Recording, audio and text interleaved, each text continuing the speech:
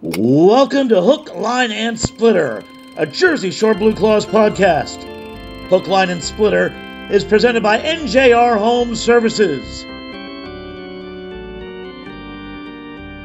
And now, here's your host, Greg Giambarisi. Welcome, everybody. Hook, Line, and Splitter, a Jersey Shore Blue Claws podcast, episode 21. It's presented by NJR Home Services, bringing you simple solar savings so you can enjoy the sunshine both at home and at the ballpark. Good day, everybody. I'm Greg Giambarisi. Hook, Line, and Splitter, presented by NJR Home Services. Thanks for joining us today. Good episode that we'll have for you today with Phillies infielder, outfielder, utility man, Luke Williams. We talked last week to Luke, who spent the 2017 season here with the Blue Claws and then has had a pretty magical run this year. Played in Australia for 6 weeks over the winter, and then Olympic team during the qualifying process, helped them qualify for the Olympics.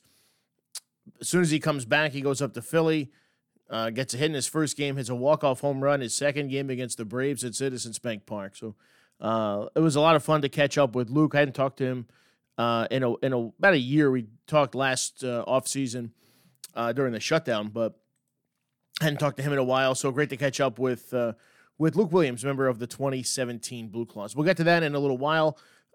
We will also have, when we're done with Luke, we'll talk about the upcoming Blue Claws homestand, which is the final homestand of 2021. Local summer for that homestand.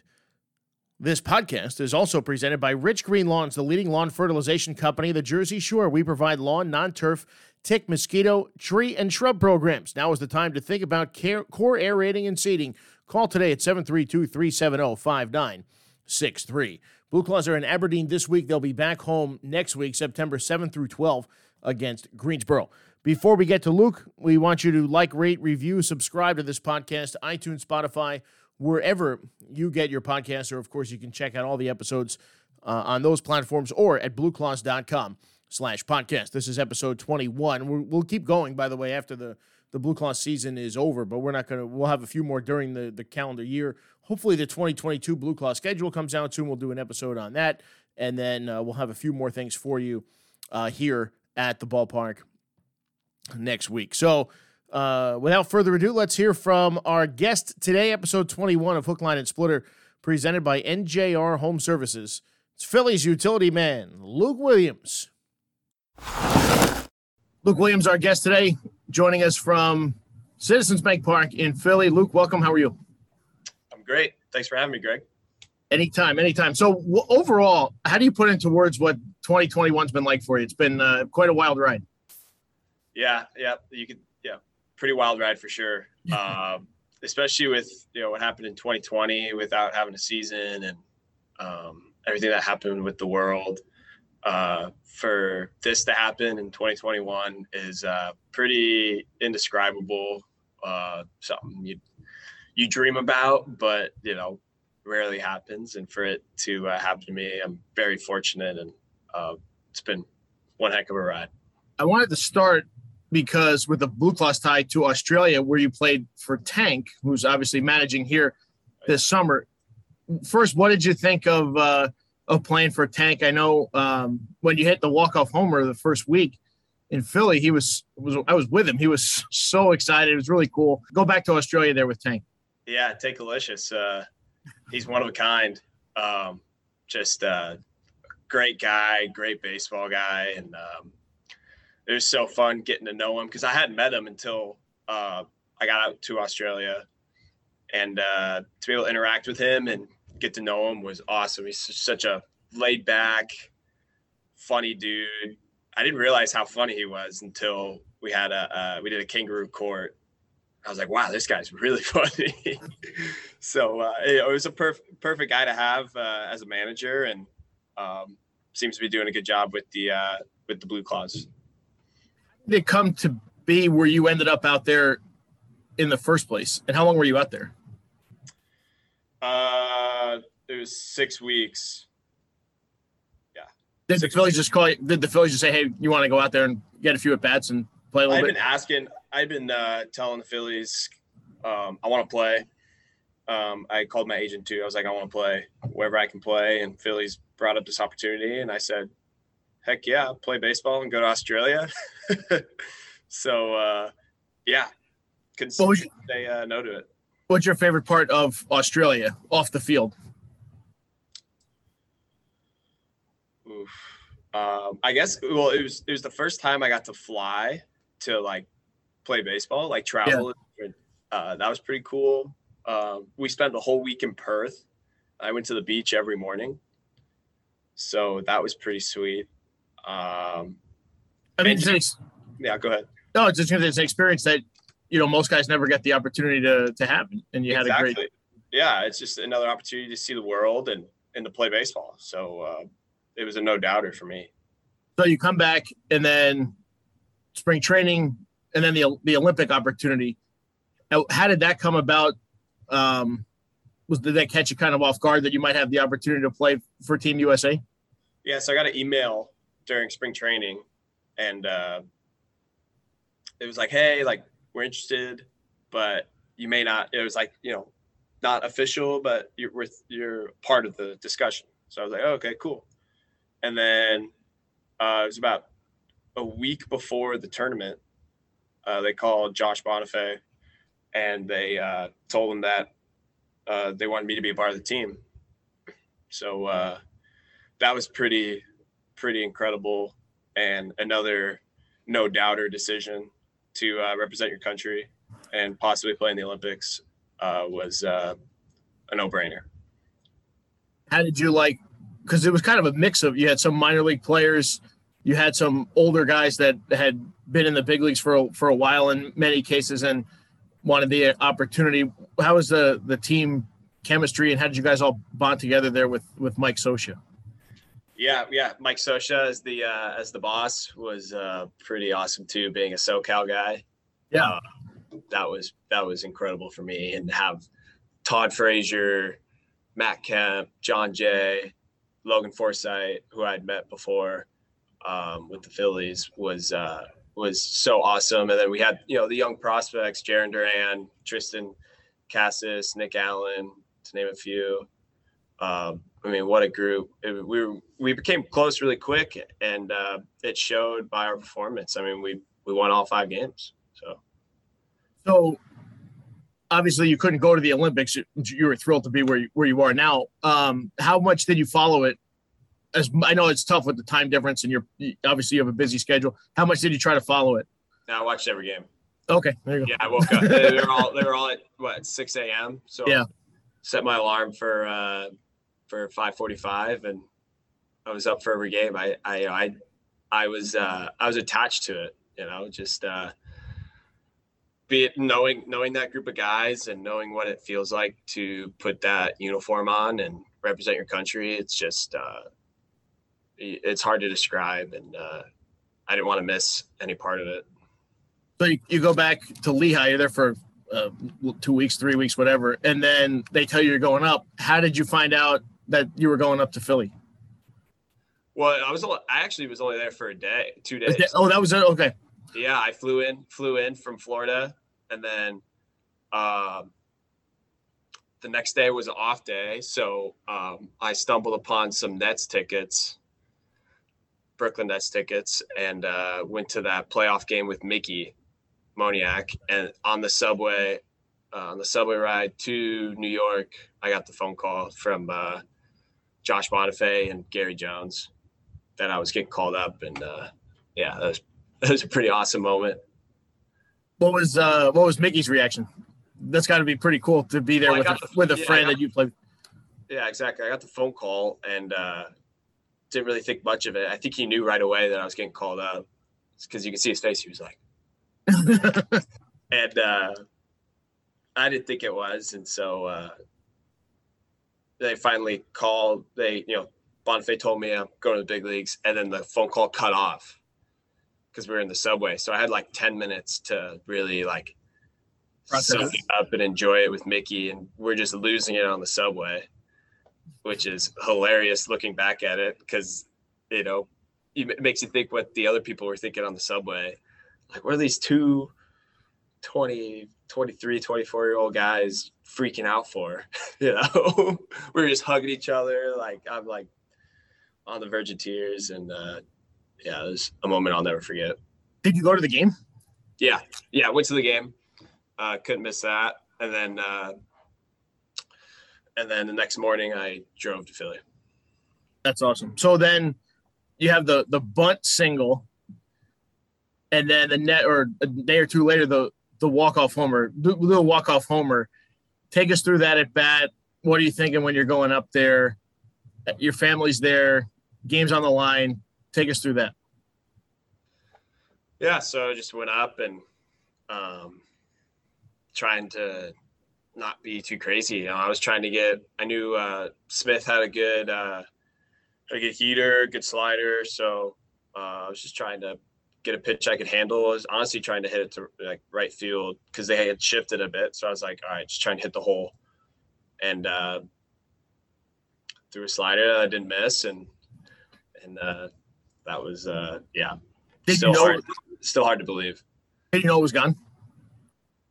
I knew I hit it really well, about halfway down the line. I kind of knew it was gone. You could kind of see by my reaction. I was like, oh my God, I actually did it.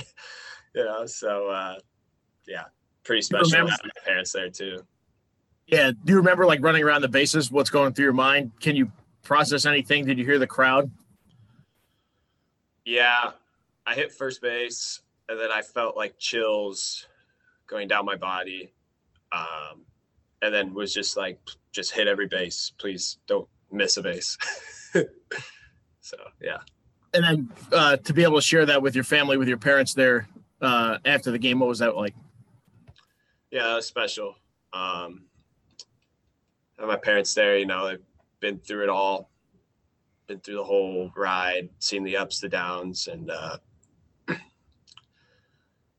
you know, my dad, both my parents are, you know, big role models to me, but, you know, my dad pushed me through the limits, you know, because he knew the talents I had and the, you know, the opportunity I had. So to be able to do that in front of them was very special.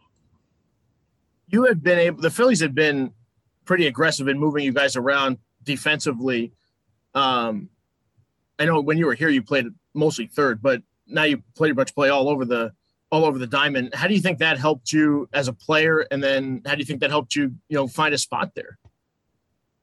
Yeah. I mean, that it just kind of brought about the versatility that I have and that I could bring to a team. You know, I did that growing up. I played all over the field, and it got me to play. I mean, like in Reading was really the first year it was full blown utility player. That's the most games I played in any minor league season. So it got me out on the field. It got me playing almost every day, and I just wanted to take advantage of those opportunities, and it's worked out so far. Was there a period for you in your career where you kind of think everything kind of clicked in? Maybe was a kind of a turning point for you? Was it in Reading? Was it in this 19 season? Yeah, second half of Reading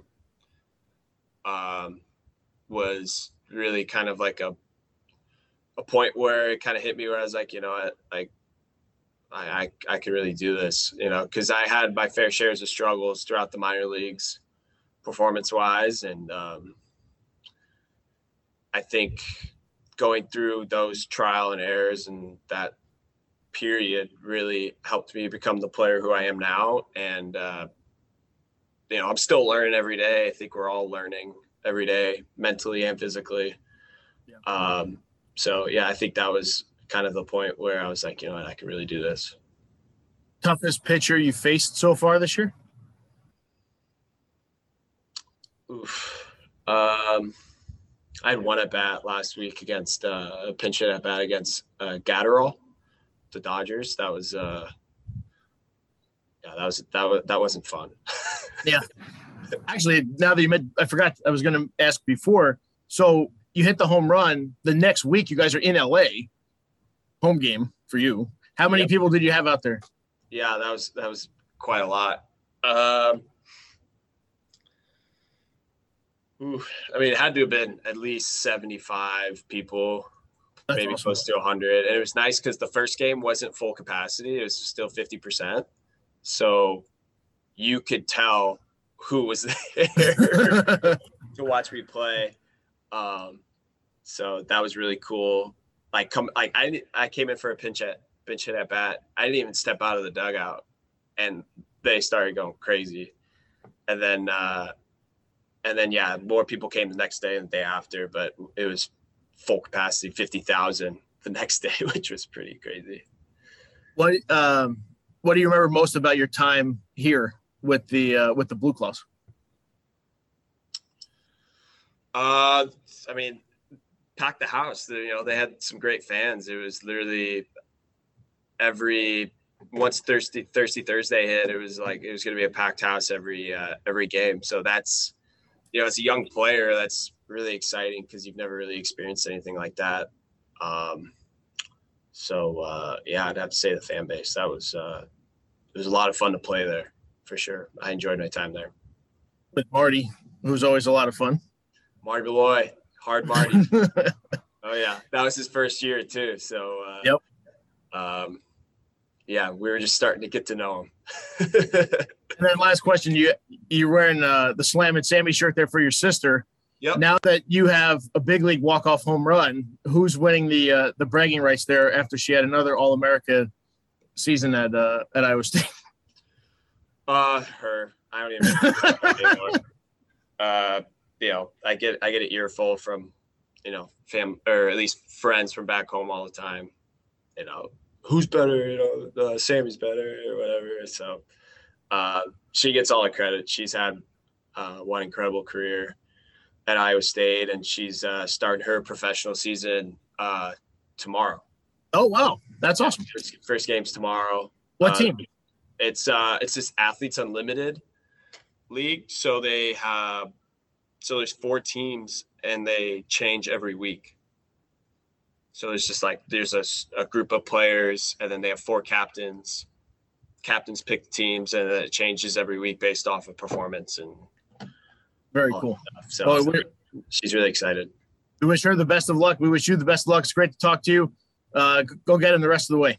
Thanks, Greg. Appreciate it. Thanks to Luke Williams for joining us on episode 21 of Hook, Line, and Splitter, a Jersey Shore Blue Claws podcast presented by NJR Home Services. He was great.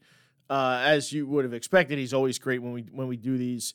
There were a couple of things in there I thought were really cool. I didn't know. One was that he woke up at 6 a.m. every day to watch the Olympic team.